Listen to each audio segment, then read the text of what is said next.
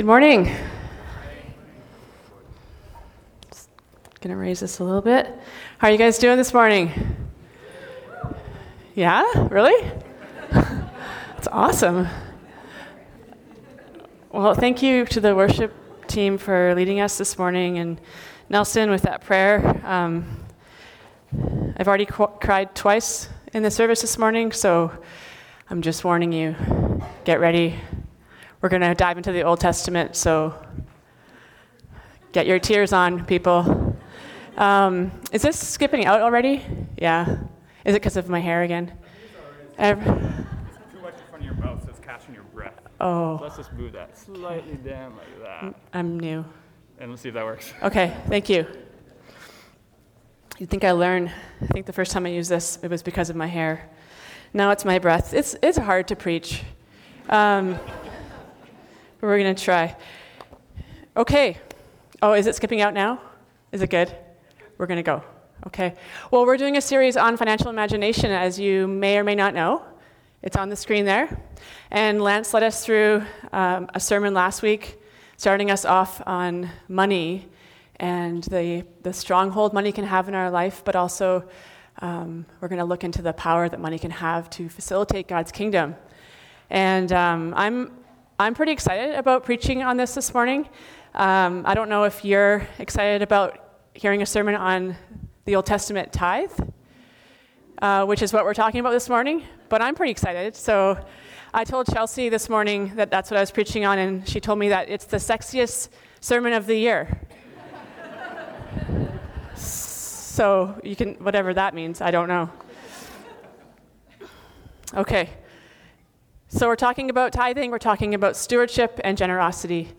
And just to set you up for next week, Nelson next week is going to talk to us about money and financial imagination for the common good. So keep it in mind, we're in the middle, we're the meat and cheese between the sandwich bread. So you got to listen to last week, come back next week, you got the whole picture. So, tithing, when we hear the word tithing, what do you guys think of? You can just shout it out. What comes to mind? 10%. Yes. Anything else? Trust. Is that Daniel Klenner? Where are you, Dan? Oh, you're in the back. Trust, yeah. Testing God. Yeah, good. Faithfulness. Sorry? A mint? A mint. Like, oh yeah, like Jesus talks about tithing and mint. Yes, good. You know your Matthew. Anything else? You guys can, do you think of things almost like, oh great, or boring? Do you think of boring, you guys there? You know, kind of like, oh, Old Testament law, why are we talking about this? I don't know, maybe that's what we think of. What kind of other questions do we have when we hear tithing? Do you guys think about things like, well, do I really have to give 10%, or do I have to give at all? Like, I thought we were under grace and not the law, so do I have to give 10%, or do I have to tithe? So these are questions that at least I have, and you may have, and this morning we're gonna dive into some of these questions, and we're gonna ask other kinds of questions as well. So when I was growing up, so I'm a pastor's kid, so I grew up in the church, and I grew up learning about tithing, and I tithed my allowance from a very young age when I started getting an allowance. So my parents taught me that I would put 10% aside of my allowance, and that would go to the church, and then from there I would be able to save or spend or whatever. So Halloween in my family was a very special time of the year, and now, Christian family, you think, really? Isn't that like the opposite? But no, I was allowed to go out for Halloween, and so we would, my brother and I, my sister, when she was born, we would dress up. We would go collect our candy in the neighborhood. And as a side note, I was not a very creative Halloween costume person. So 2 years, I used it for the second year. I dressed as a box. So I literally just got a cardboard box and cut out arms and a head and opened the flaps for my legs, and I think I painted it blue, and I just went around, and people would be like, well, what are you? And I would say, I am a box, and I would get candy that way. And it worked so well that I did it 2 years in a row. I also was Snow White one year. I don't know if you guys remember the 80s when those plastic costumes were really popular with like any character you wanted and then the little plastic mask with the little elastic. So I was Snow White for 3 years. It fit very well over my snowsuit because I was from Northern Ontario. So we would go around collecting our candy, come back home, we'd spread it out on the living room floor, and then we would have to, and have to is the right word, because we'd have to put it in like pop, chips, chocolate bars, the rockets, the suckers, the miscellaneous like stuff that, why do people ever buy that stuff? And then the homemade stuff, which you're not allowed to eat for obvious reasons. So we would have everything all divided up, and then we would call our dad to come upstairs, and he would be like, "Are you ready?" I'm like, "We're ready, Father." And my dad would say, "God gets 1/10 of your money, and I get 1/10 of your Halloween candy." And every year, we would count everything, and he would take 1/10. And that is Halloween for me. I don't celebrate it any longer. Okay, so that's how I learned about tithing. Parents, keep that in mind with your children. All right, well, we're gonna dive into the Old Testament. I thought I'd start with a fun story so that you would think the rest of the sermon was really fun. So, all right, let's pray before we start. Lord, we're grateful to be here. We're grateful to open your word this morning. We're grateful for scripture that gives us all we need for life. From the very mystical, spiritual things to the incredibly practical things, God, we're grateful for your direction, for your ways, for your truth, for who you are from beginning to end, that you don't change. And we invite you, God, this morning to open up our hearts and our eyes as we dive into this ancient, ancient text that can seem so irrelevant to us. God, we invite you to breathe new life in our hearts on this text, that we can know your ways and follow them. Would you search our hearts this morning, God? We invite you in. Amen. Okay, so there's going to be lots of scripture happening on the slides, so please follow that as we go. We're going to do a very quick overview of the Old Testament tithe and the law, the Old Testament law. All right, here we go. So, quickly summarizing where the law came from. So we have this people group called the Israelites who are enslaved in Egypt thousands of years ago, and they were calling out to be redeemed. They worked 7 days a week. They worked hard labor building the pyramids. And so God finally, through Moses, through Aaron, he rescues his people, and he promises them that he'll bring them into a land flowing with milk and honey. And so they go, and maybe you know the story. They go through the Red Sea. God does all sorts of miracles to redeem his people from slavery. And he makes a covenant with them, promises them that he will be with them, that he will never leave them or forsake them. And they, in turn, make promises back to him.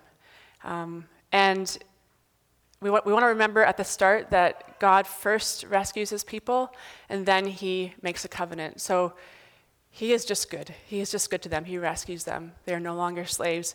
And so as they're going to the promised land, he starts to give them a law, 10 Commandments. And then if you start reading the Torah, the first 5 books of the Old Testament, there is a lot of law in there. Anyone read any of those books? Yeah, Rosemary, Dice, 2 people, Chelsea, all women. Guys, come on. You in the front, I don't know your name, but thank you. And so he gives these books with what we call the Old Testament law. It was just the law to them. It was the way that they were to live as God's people. And so this law covered all sorts of things: relational, cultural, social, and economic ways of living. It was extensive, it was full, it was very, very detailed. And in that law we find the tithe. And that's what we're going to kind of pull out today. Now, I want to just acknowledge that pulling out a law from a whole system of laws can be very dangerous, as we know. It can lead us into legalism, into rebellion, and so we want to be careful as we do that this morning, that we put it back into its context and we understand it within the full picture of what the law is. But I think we can do it, so we're gonna try that this morning. So we often talk about tithing as 10%, right? Someone said that this morning, and I think that's kind of what we know when we hear churches talking about, well, you need to tithe. We just know, well, that's 10% of my income. Now, net or gross? I don't know. It doesn't matter, because actually there's 3 tithes. So we're going to talk about those 3 tithes. So the first tithe is from this scripture here, from Leviticus. So we're going to read that together. A tithe of everything from the land, whether grain from the soil or fruit from the trees, belongs to the Lord. It is holy to the Lord. If a man redeems any of his tithe, he must add 1/5 of the value to it. The entire tithe of the herd and flock, every 10th animal that passes under the shepherd's rod, will be holy to the Lord. He must not pick out the good from the bad or make any substitution. If he does make any substitution, both the animal and its substitute become holy and cannot be redeemed. It's from Leviticus. And then in addition to that, another part of this tithe is from Numbers. I give to the Levites all the tithes in Israel as their inheritance in return for the work they do while serving at the tent of meetings. I give to the Levites as their inheritance the tithes that the Israelites present as an offering to the Lord. So here's a tithe where the people of God were to take their produce. So they were farmers, so they had land, and they would take their flocks, their herds, their threshing, what's that called? Their wheat, their barley. I don't really know what they grew there. But the things that they grew in the ground, I'm from the city, so they took all of that, and they were to give 1/10 of that to who? To the Levites. Now, the Levites were one of the tribes of Israel, and they were the only tribe that was not given land when God dispersed the land among his people, because their sole job was to serve the Lord. So they ran the tabernacles, they ran all the religious types of events. And so the rest of the people gave a tithe to this one people group so that they could live, essentially. It was their food. It was what they lived off of. So that's the first tithe. The second tithe, from Deuteronomy 14, 22 to 27. Be sure to set aside 1/10 of all that your fields produce each year. Eat the tithe of your grain, new wine and oil, and the firstborn of your herds and flocks in the presence of the Lord your God at the place he will choose as a dwelling for his name, so that you may learn to revere the Lord your God always. But if that place is too distant and you have been blessed by the Lord your God and cannot carry your tithe, because the place where the Lord will choose to put his name is so far away, then exchange your tithe for silver and take the silver with you and go to the place the Lord your God will choose. Use the silver to buy whatever you like, cattle, sheep, wine, and other fermented drink, or anything you wish. Then you and your household shall eat there in the presence of the Lord your God and rejoice. And do not neglect the Levites living in your towns, for they have no allotment or inheritance of their own. Okay, so this is the second tithe. So they're already giving, when harvest comes, they're giving that tithe. And now here's a tithe where it's connected likely to the Passover feast. So once a year they would celebrate the Passover. And this celebration was to celebrate their exit from Exodus many years ago. And they would have a big party. And so they would give another tithe every year towards their parties. So they also had other feasts as well. So it's hard to know if this is all going to all the different parties or one party. But basically, they would have the Feast of Tabernacles, which is remembering God's provision when they were in the wilderness on their way to the Promised Land. They would have the Feast of Weeks, which actually just celebrated their harvest and the time when God gave them the Torah, the law at Mount Sinai. So they just celebrated a lot. But remember, they were farmers, so life was a little bit dull.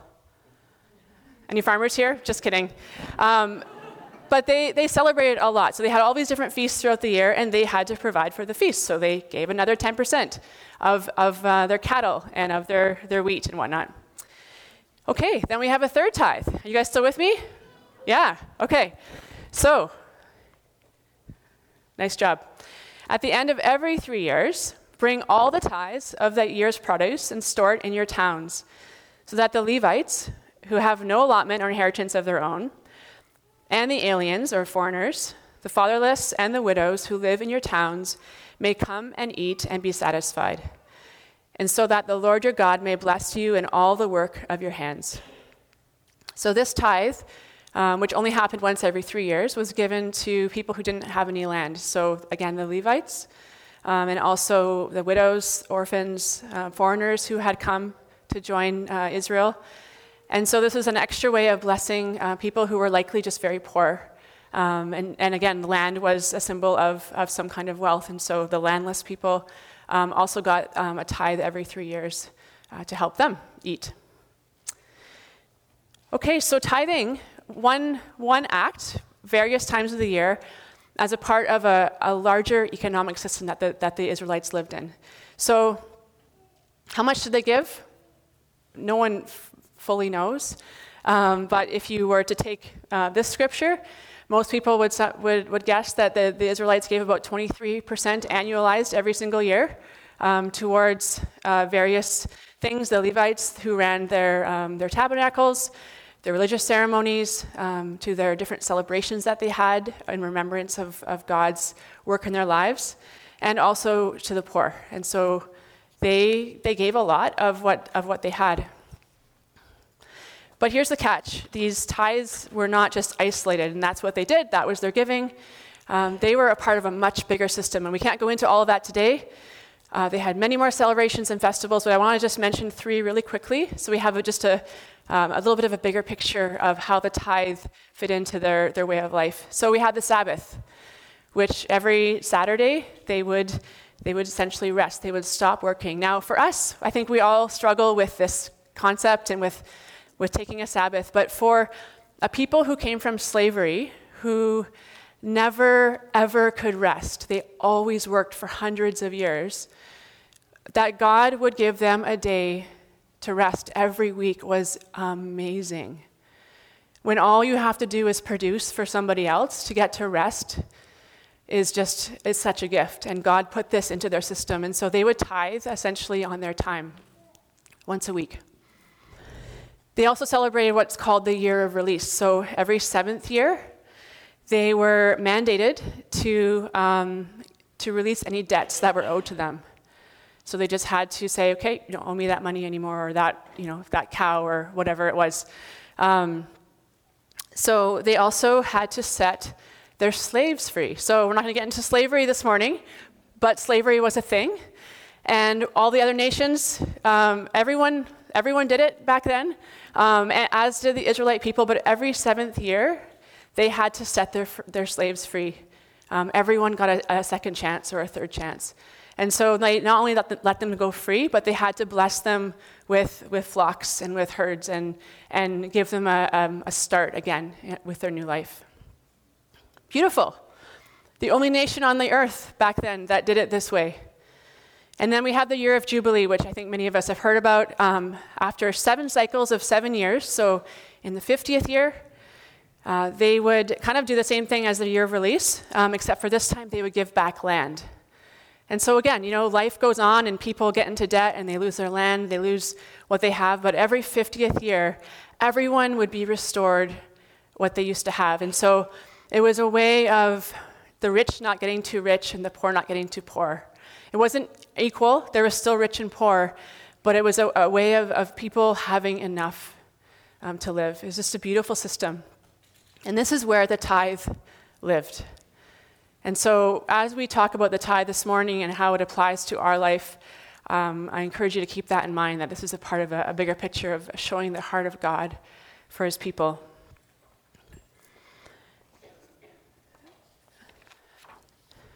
Okay, so another way that the tithe functioned in their society. So they're giving, it's very practical.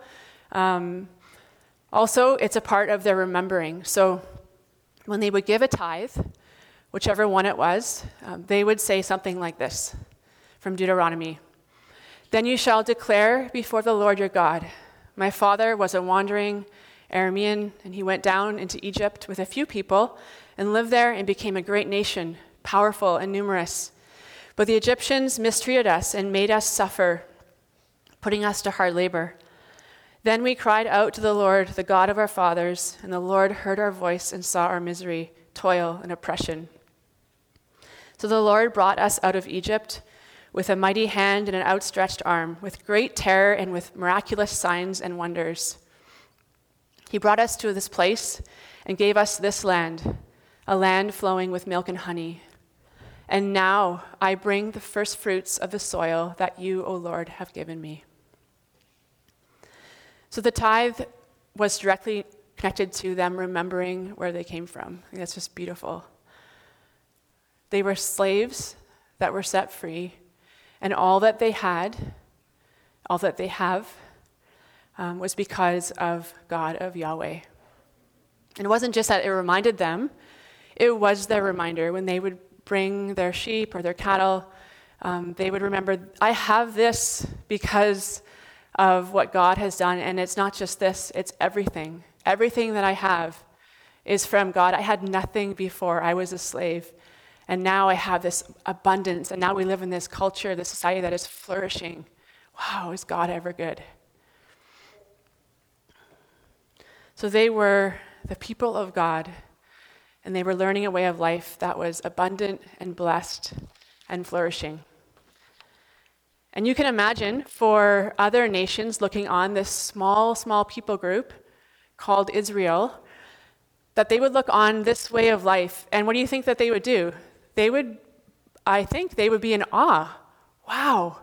I mean, they get to rest once a week. They have this system in place where everyone is provided for, everyone is taken care of. And this was God's way of showing his glory to the nations. Through their economy, God was showing the nations, do you want some of this? Come, gather, come to us. You can also have this life that I'm offering this people. So God's heart in all of this was also for the nations, that they would also know his blessing. We read in Malachi 3, bring the full tenth into the storehouse so that there may be food in my house. Test me in this way, says the Lord of hosts. See if I will not open the floodgates of heaven and pour out a blessing for you without measure. I will rebuke the devourer for you, so that it will not ruin the produce of your land, and your vine in your field will not fail to produce fruit, says the Lord of hosts. Then all the nations will consider you fortunate, for you will be a delightful land, says the Lord of hosts. So for the nations as well, but also for his own people. But you kind of read a little bit of the struggle in here, and I think this is where we can connect with this morning. God says to test me in this way. And someone said that. It's a test. Why? Because it's really hard to do, right? When you're living on a day-to-day, when you're living in a land that doesn't seem like it's going to get rain for a long time, or in Vancouver, where rent is so high and we can barely make ends meet. It's really hard to do. And God says, he doesn't rebuke them. He says, test me, and see if I don't open the floodgates of heaven. But how did we test God? How did they test God? They gave the tithe.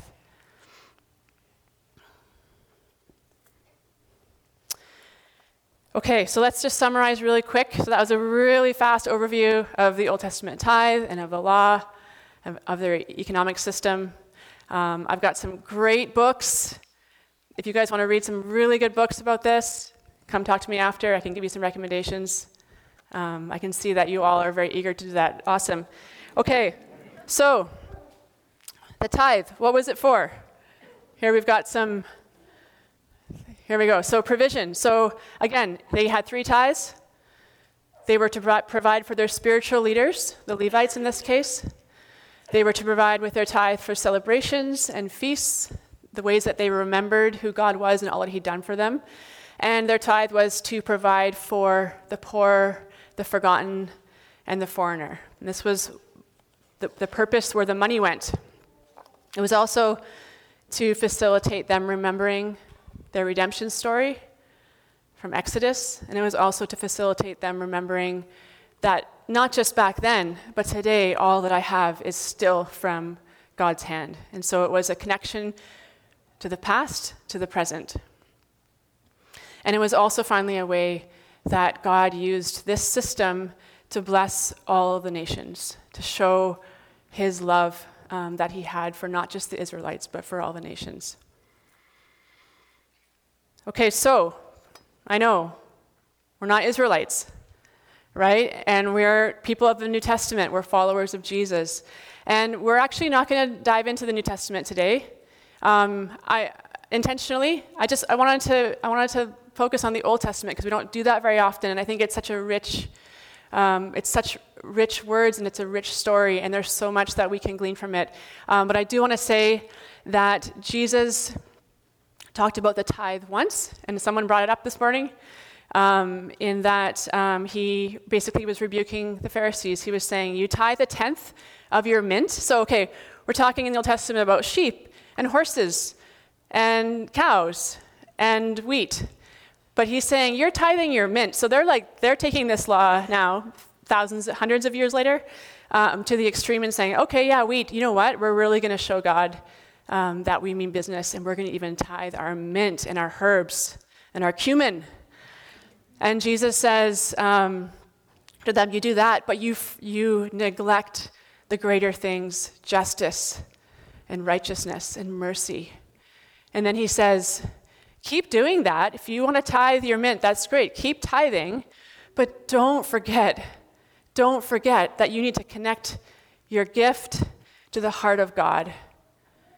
And they had forgotten that connection. They had just started doing the actions without doing the heart of God stuff. And then there's a whole passage about that, and he gets really angry, calls them names, really good names. Matthew 23, check it out later. I read it yesterday in its fullness, and it is powerful stuff, you guys. So can't go into today, but Matthew 23, write that down. Good. All right. So what else does the New Testament say about tithing? It talks a lot about generosity and giving, but there's nothing else specifically about giving 10% or 23%. So we're going to leave that there. I encourage you to keep reading. This is just we're just grazing the surface of what it means to live generous lives this morning. So we want to acknowledge that the Old Testament, while we are followers of Jesus, while we recognize that Jesus has come and he has fulfilled the law, so he is the law in its fullness. And we talked a lot about that this summer with our series on the Sermon on the Mount. There is still so much to be gleaned from the Old Testament. It's not irrelevant. Quite the opposite. We can ask if God is the same, if we believe that God is the same yesterday, today, and forever, and if his heart and his intent was all that we've just said, and if we are now the people of God, then how can we apply this paradigm to our lives today? And that's where we want to go. Okay, so practically speaking, in looking at the heart of God this morning, the reasons why he mandated, he gave the law that they would be giving in this way. What kind of questions can we ask about our giving, about how we organize ourselves economically? Now, of course, we're in a different day and age, different culture. We're not under a theocracy. We're not under a system where God was the king. We now have the system that we're in, and it's very different political situation, very different religious situation. But we still can ask these questions. So, are my spiritual leaders being taken care of financially? That's a question. Are our celebrations and our redemption story parties being funded? Are we even having them? Are the poor, the forgotten, and the foreigners being looked after? And also, do I know the blessing that God promises when I give sacrificially, when I give generously? And do the nations know that from the church? Now, it seems like the Israelite people had an advantage because they lived in a system where they just had to do it. And I think sometimes we think that the rules can just be easier. Well, I just have to do it, so do it, and God blesses, and it's done. Interesting to note that they often did not obey. So this is the law that God gave them, but we can read from their story that most of the time they didn't live this law out. Most of the time they did not flourish. Most of the time they were actually taken captive to other lands and brought back and taken captive again. And their story is one of a lot of tragedy and a little bit of obedience. And so, so the law and then living out the law is the other thing. But for us, we actually have the advantage. We're not under that system anymore. And if you're a follower of Jesus this morning, then that means that you have the Spirit of God living inside of you. And God's presence now directs the way that we give. We talk about financial imagination. And we ask God, first and foremost, what is your financial imagination for us? If your Spirit is in us, if you're guiding us and leading us and speaking to us and transforming us and teaching us and training us and all the things that God's Spirit does, then surely you must have an idea about this. And I think we can get a lot from God's heart, from what we can learn about from the tithe. I was thinking this week about how we're different from the Rotary Club or the Lions Club, these good organizations that people give money to. And they go out throughout the world and they do really good work. It's like, are we any different? Are we kind of like that, a club, a Rotary Club? We have the Spirit of God. That is the difference, and we have a calling and a mandate to go out into all the world and preach the gospel. That is our calling, and that is why we exist, church. That is why we exist, and our finances have so much to do with that. Like the Israelites, the bedrock of our financial imagination is our redemption stories. And if we really do believe that God owns it all, and if we really do believe that if he owns it all, then I am just a steward, that all that I have belongs to God, has been given to me by God, and my job with that is simply to steward it, to manage it, to make sure it gets to the places where the owner wants it to go. And we are stewards. We are stewards of what we've been given. We're not owners.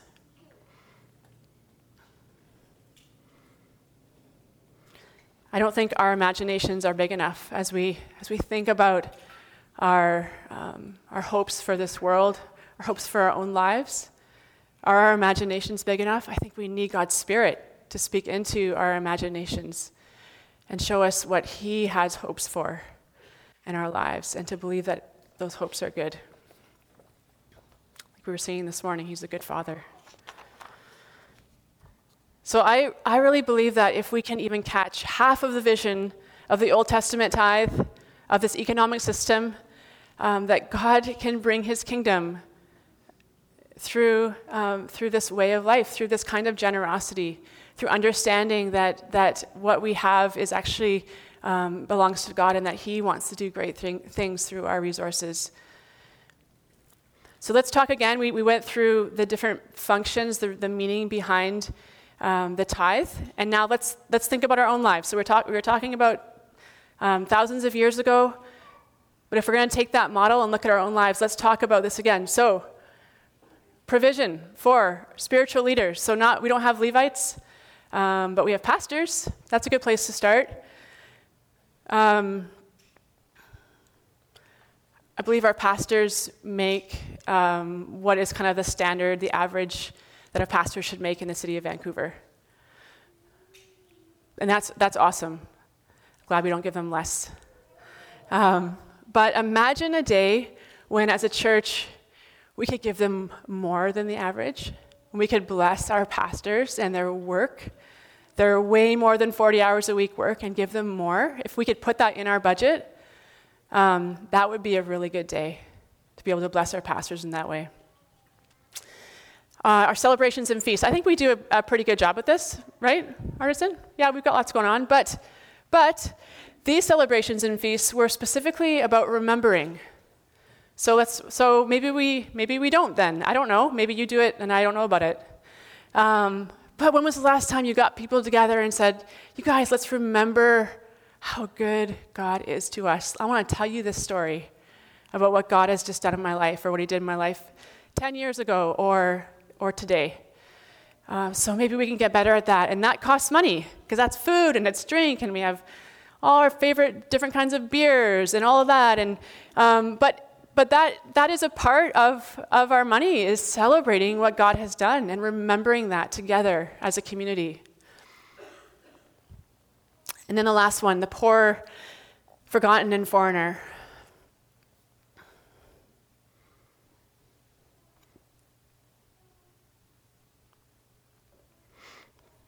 This one breaks my heart, you guys.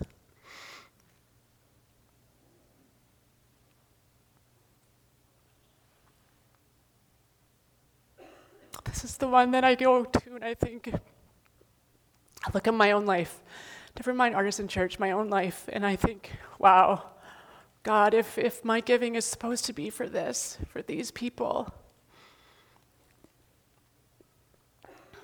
if my life is supposed to be for these things, then I have a long way to go. But what about us?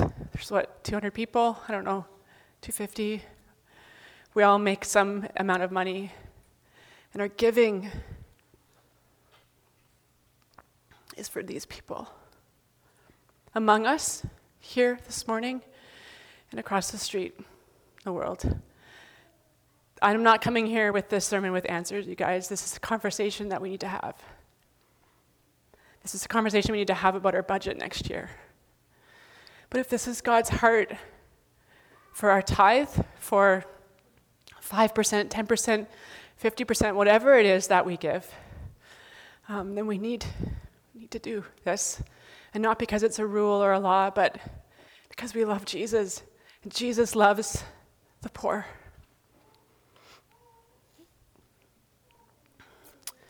What about remembering our past redemption stories, remembering our present redemption stories? Oh, can you imagine? Every time you put that money in the offering plate or you see your credit card statement or debit statement and you see Artisan Church, if you give regularly, you stop and remember.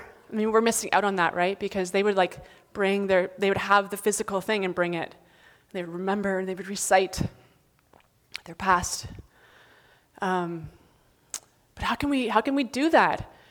How can we do that more than just put it in the basket or the tray and let it run automatically every month? And we're missing so much. We're missing so much of the richness of our faith and God's heart for our economy as people when we just let it run automatically every month. I'm not saying don't do it. I'm saying this is the day and age that we live, so we have to find ways to remember when we give. And finally, a way to bless the nations and declare the praises of God. It's kind of weird. I think we think preaching is the way that we tell the good news, and it is. But we know that our life is also the way, and our money is a way that we can declare the praises of God, the way that we spend our money and use our money individually and as a church.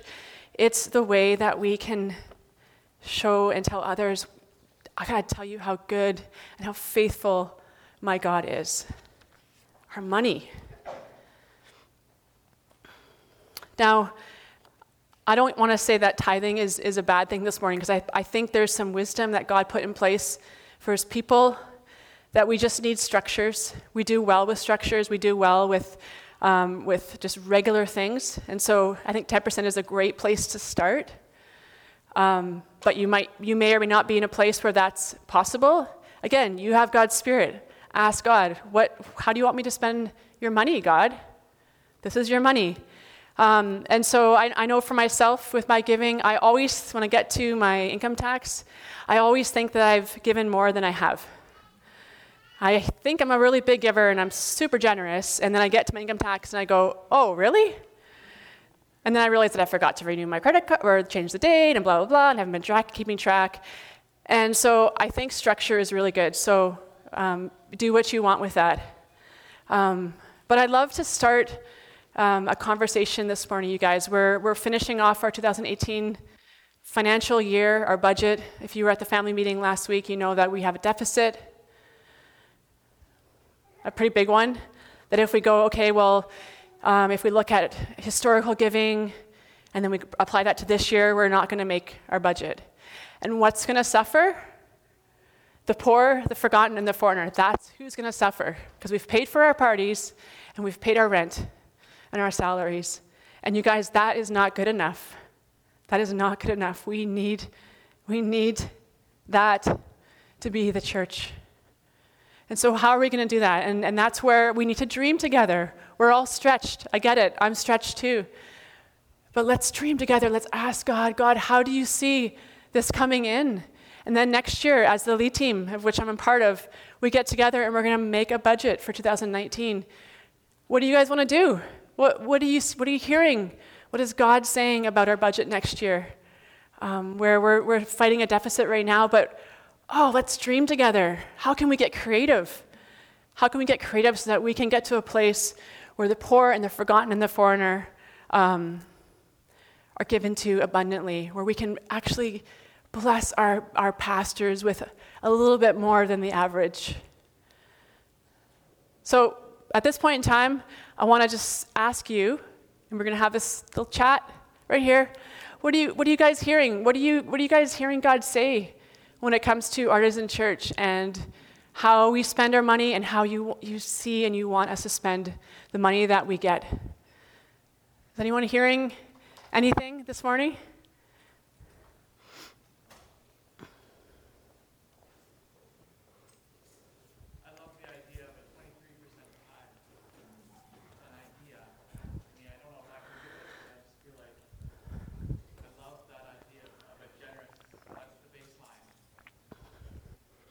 Okay, so David's committing to 23%.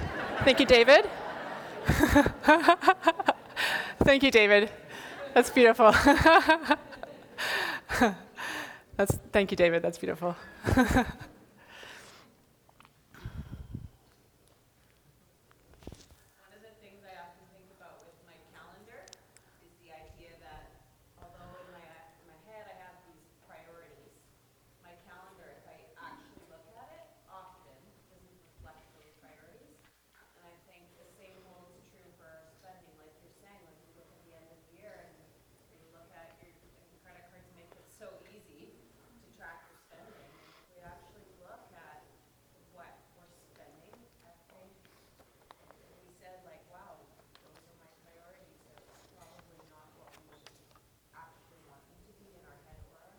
Mm-hmm.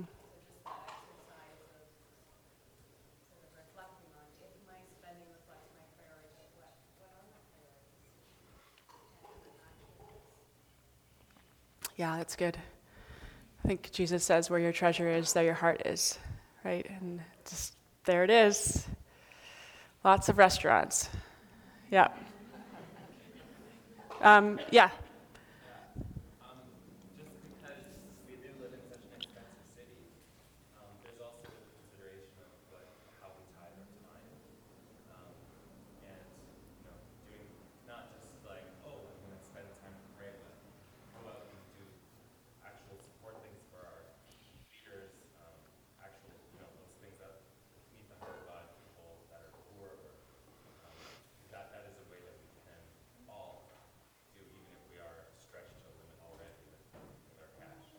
Yeah, that's good.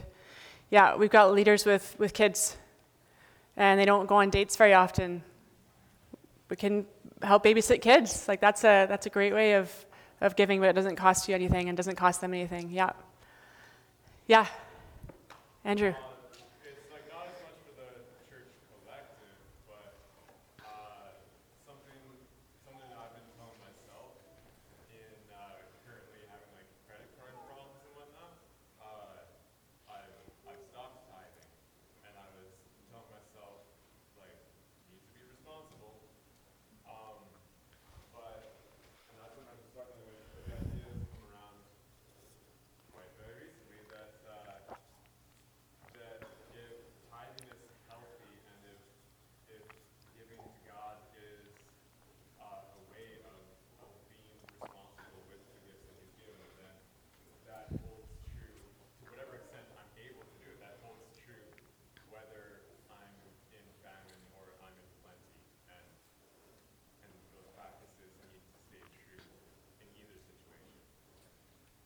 Yeah. Yeah, definitely. It's not about the amount, right?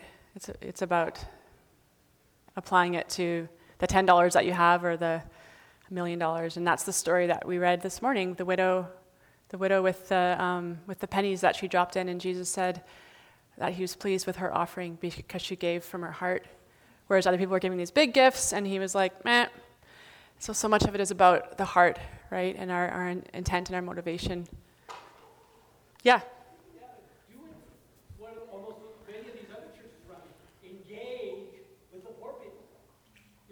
Have a dinner, go out and feed them, clothing. Over on Christmas, you can do all that stuff. And often you can get funding from the government to do that. That's what they do. That's the idea. Government money. Love it. Yeah. Yeah, it's good. Thank you. Yes. What if we, instead of saying, oh, the rent's so expensive, what if we built our own housing and we could live as a community, but also put housing for other people who need, who need affordable housing or need to live in a supported community? So we as a church could not just serve people, but invite them to come live with us in a supported community. Yeah, love it. That's a really good idea. So, are you planning on doing that? Can you? I'll join you. We'll talk after. Okay, that's awesome. Yeah. Okay, one more, and then we should wrap up here. Rana. I love that big vision. Yeah. And I was thinking, I'm a big believer, it's all those little pennies add up too. Maybe there's way out of range, but just this week, for instance, I saw on my Visa $4.99. It was an app that we had downloaded, but it was reoccurring every 7 days. So the diligence to kind of pay attention to those pennies. Yeah. And we need those pennies and throw them other areas, or I remember for a while like just saying, oh, look at my lodging, and how much that adds up. And I've also seen just the little bits really do less Mm-hmm. more than disenfranchised. Yeah. Yeah. Yeah, if we all just save our little bits and put them together, it's suddenly a lot. Yeah. That's great, you guys. Well, I encourage you as we leave this morning and go for lunch and spend the day, let's keep the conversation going. This is something that I think we're doing well at, but we can do even more. And I think God just wants to keep growing us and growing us. Lance talks about this is our first year where we're moved out of our parents' basement because we no longer get our rent paid and we no longer get an allowance from C2C. And that actually is probably going to be our deficit. And so, you know what? We've done pretty good. We're our first year out of mom and dad's house. That's pretty good. We're still alive. We're feeding and we're eating and all those things. But next year is our second year. So how can we grow? How can we grow into this and continue to catch the vision that God has for our church financially to bless the nations? So I'm excited to see where we go. I encourage you, call, email, text, anyone on the lead team. If you have ideas about our budget for next year, we want to hear your ideas desperately. If you just have a word from God and saying, you guys, smarten up, then we want to hear that too. But please, we want to engage with you. We want this to be our budget, not just when we get to our family meeting in February, Ronan's going to go through it quick and you're going to be like, okay, vote, done. We want to engage with you. We want to know, how do you see Artisan Church spending the money that God has given us? So please let us know. Let's communicate. Okay, that's a start. I hope that's gotten your blood boiling a little bit and your imagination engaged. There's so many more things we could talk about, but we're going to wrap up. We've got kids to gather and lunch to have. So thank you so much for going with me this morning as we talk about the tithe, as we talk about giving, as we talk about Artisan Church. As takeaways, I think a good place to start for all of us, I know for myself, is repentance. And just asking God, as I turn from my stinginess, my lack of faith, as I turn from my disbelief that you will actually open your floodgates, that you will actually provide for me as I give this money that actually should go towards my rent, but God, I'm doing it in faith because I believe that you're going to meet me. All these ways that we can give in faith generously. God, give us faith to believe that you are who you say you are, and that you actually want to bring your kingdom to our community, to this world, through our money, partially anyway. Okay, let's pray. God, we thank you for your word, which convicts us and which shows us the way of life. We thank you for your Spirit that moves in us and that teaches us your ways. Jesus, we thank you that you have come to redeem us and the world, and that your kingdom has come and is coming, and that we, your church, are a part of your work in this world. God, we repent of our ways. I repent of my ways. I repent of how I hold on to my RRSP so tightly because that's my future. That is not my future, God, and I repent of that. You are our future. You are our provider, and we belong to you, God. And all that we have belongs to you, and we ask that you would teach us to live in a way for the rest of our lives that honors you, that points to you, and points to how good you are.